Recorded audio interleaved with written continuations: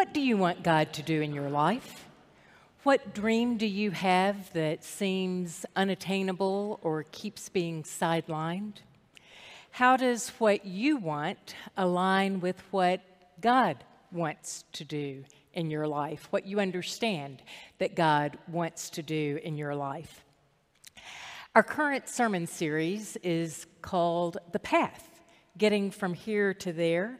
This is a teaching sermon series that's going to outline the structure that we need in order to accomplish goals, to fulfill God's claim and call upon our lives. And yet, I want to stress what I began the service with. This may not be a one-size-fits-all sermon, and I understand that. I mean, I think it applies if you're in middle school on to middle age and beyond. We're setting goals, but some of you may be sitting back having earned some hard-won laurels, and if that is the case, I would suggest that your role may be to provide encouragement to others, to remind them that it is possible to achieve goals. It is possible to allow God to work in and through us to do more than we dare dream or imagine. So don't think that you can't apply in some way the principles of which I will be speaking.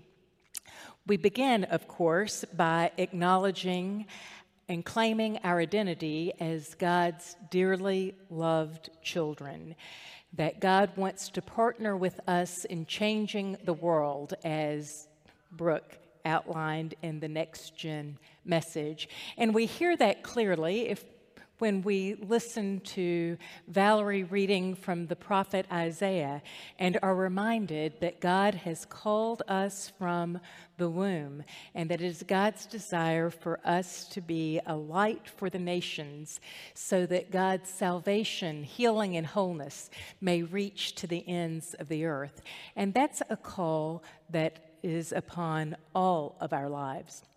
So once we acknowledge that, though, some of us may have some pre-work to do if we're going to achieve goals, and that pre-work may be acknowledging what self-defeating thoughts take up space in our minds. Some of us think about doing something, and then we think, well, there's no way I can do that. I tried it before, and I failed, or I hit a wall. I can't go forward. We may even say, I'm not fill in the blank enough. And so pre-work here is to take the time that is necessary to name all the ways that we have messed up, all the mistakes we've made, all the things that we have done that haven't gotten us where we want to go, and to release them, to say, I'm going to set that baggage down. Here, I think we might find it helpful if we would reframe our thoughts. Instead of thinking, I'm such a failure, if we thought, I've explored some things that didn't work. It wasn't all a waste. Now I know better not what to do. When we give ourselves permission to wipe the slate clean, then we set the stage, we begin to set the stage for God to work.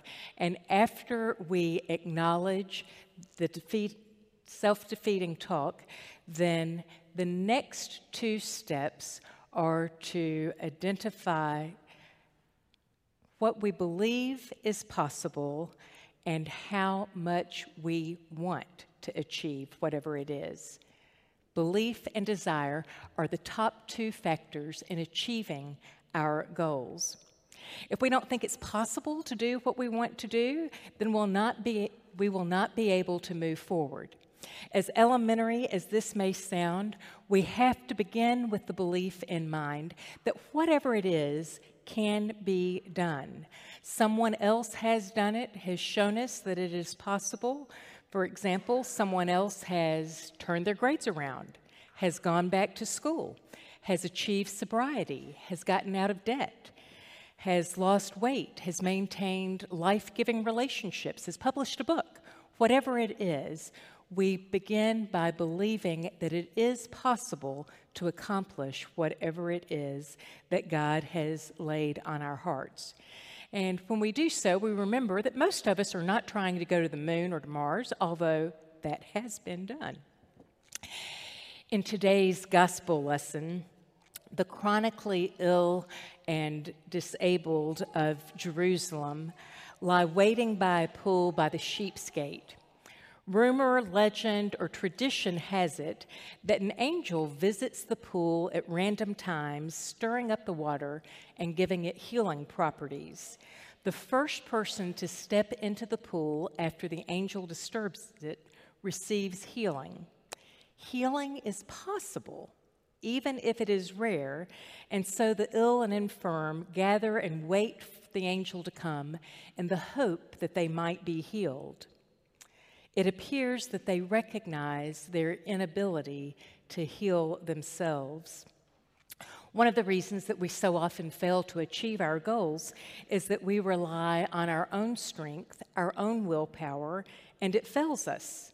If we are going to live into and out of God's dream for our lives, we need to open ourselves to God and to others. The difference between a closed system and an open system may well be the difference between remaining stuck or moving forward. According to one writer, being in an open system means that we are not arrogant enough to think that we have all of the answers or that our organization has all of the answers, that we don't need help. Being in an open system means acknowledging that there is experience and energy outside of what we bring to the table that can help us, and taking advantage of this outside experience and energy. Without Jesus, this man has been trapped in a closed system for 38 years. He cannot heal himself. He cannot get to the pool when the healing properties are present. And Jesus shows up and asks the man a question. Jesus gets straight to the point. There are no introductions, there's no small talk, there's no sermon. Don't you wish you were there? There's just a question. Do you want to be made well?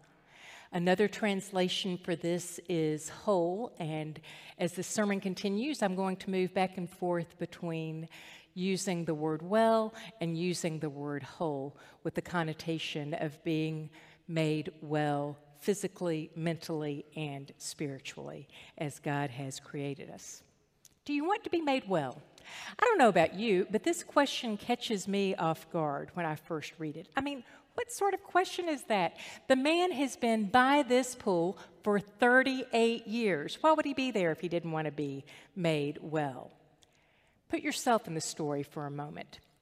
How would you feel if you were unwell for close to 4 decades and a stranger came along one day and asked you if you really wanted to get better? The overthinkers among us would begin to raise all sorts of questions. Is Jesus implying that my illness is somehow my fault? Why is he asking me this? What's going on here? How do you think you would respond if you were in that man's place? Would you be insulted, or might you hear a faint echo of truth? Now, let me be clear. I don't think Jesus is blaming the victim in this story. All 4 Gospels attest to Jesus' deep compassion for the sick and the disabled. Nowhere in Scripture does Jesus respond to pain or illness with callousness or condescension.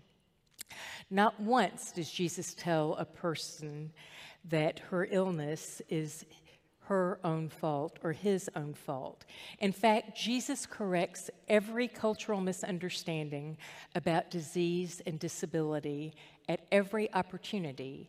And yet in this story, Jesus asks a very pointed question. Do you want to be made well? Well, what's going on here? Author Debbie Thomas suggests that when Jesus looks at the man, Jesus is looking beyond the man's physical condition to his spiritual and emotional and mental condition. And when he does so, Jesus sees that this man is not whole.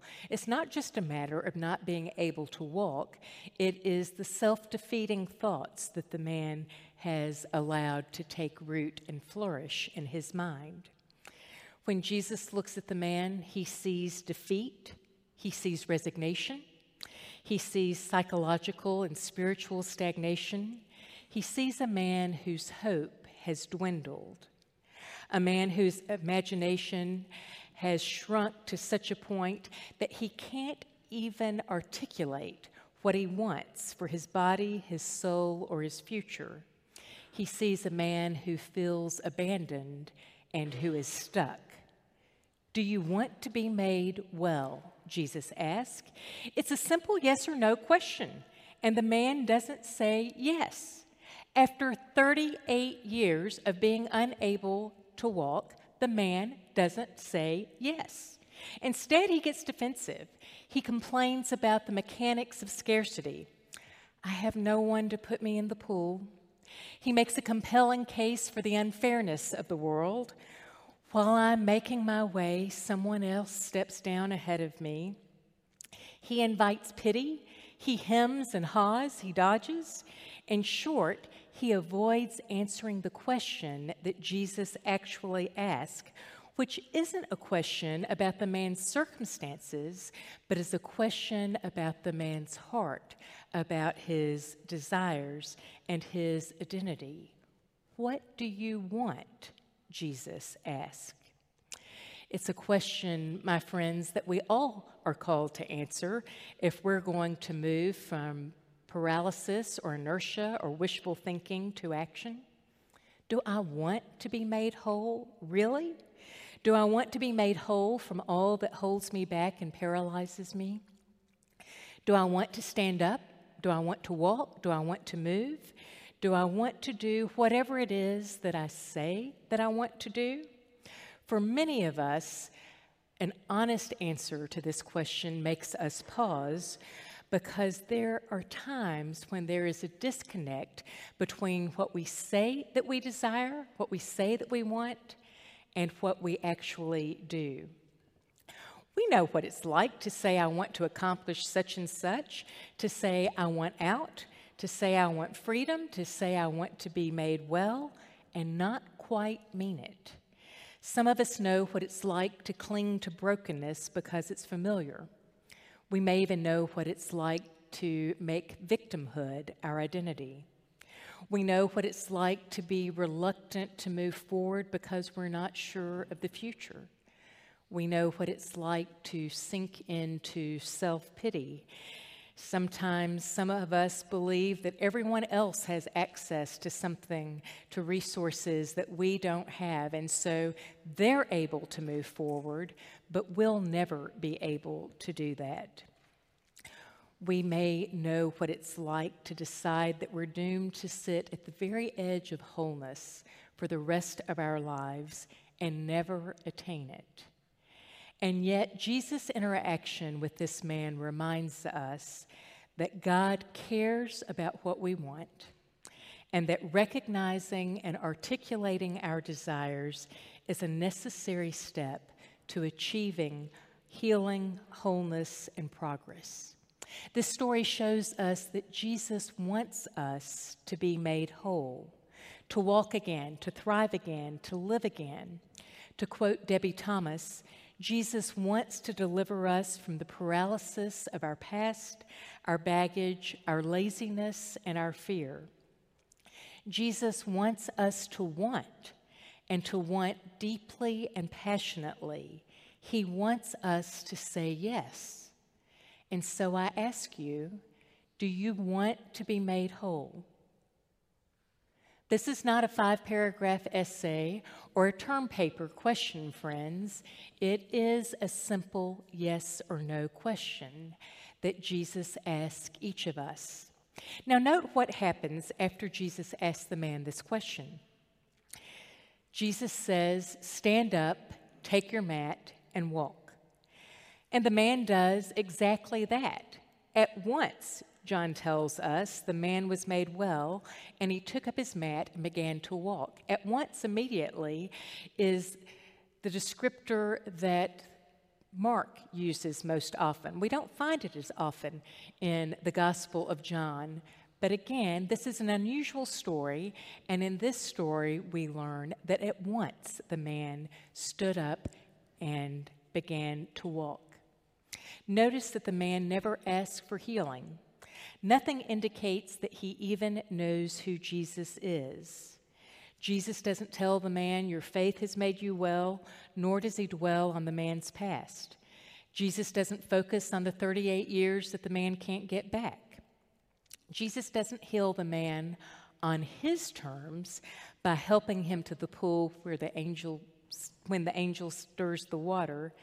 Jesus simply tells the man, get up and walk, and the man does. Ultimately, this story is a story about what God makes possible. It's a story about Jesus who is always at work, making things new and making people whole.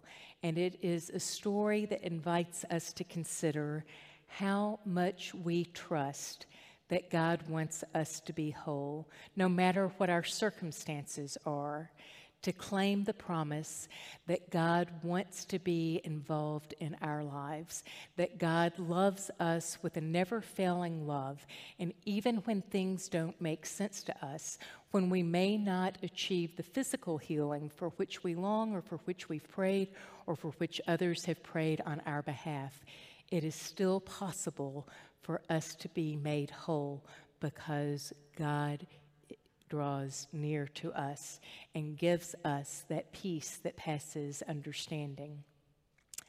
In many cases, it's also possible that we achieve our goals. We do it by following those steps that I mentioned earlier. These are all necessary. Believing that God has a call upon our lives, identifying and letting go of the baggage of failure and disbelief that we carry, believing that it's possible to accomplish what we want, having the desire to move forward. But the most important step, the primary step that underlines every other step, is inviting God into our story, is believing that God wants to work in and through us. We're reminded in this story that Jesus' desire to heal is a part of who Jesus is. And so the question, do you want to be made whole, is a question that Jesus will never stop asking us, because Jesus' heart's desire is for us to be made whole. Jesus' desire is for our wholeness, our freedom, and our thriving. And Jesus understands that there is painful surgical power in the question itself. And so the invitation, the first invitation that I extend to us today is to hear Jesus ask each of us, do you want to be made whole? And secondary questions that we may ask ourselves are, am I ready for God to work in my life? Where do I want to go? What do I want to achieve? Is my vision enough to get me out of bed of a morning? But the primary question is always, do I want to be made whole? Gaining clarity around this question and the other questions gives God an opportunity to work in and through us. Thanks be to God for wanting to deliver us from the paralysis of our past, our baggage, our laziness, and our fear. May God increase our belief that God desires our wholeness. Amen.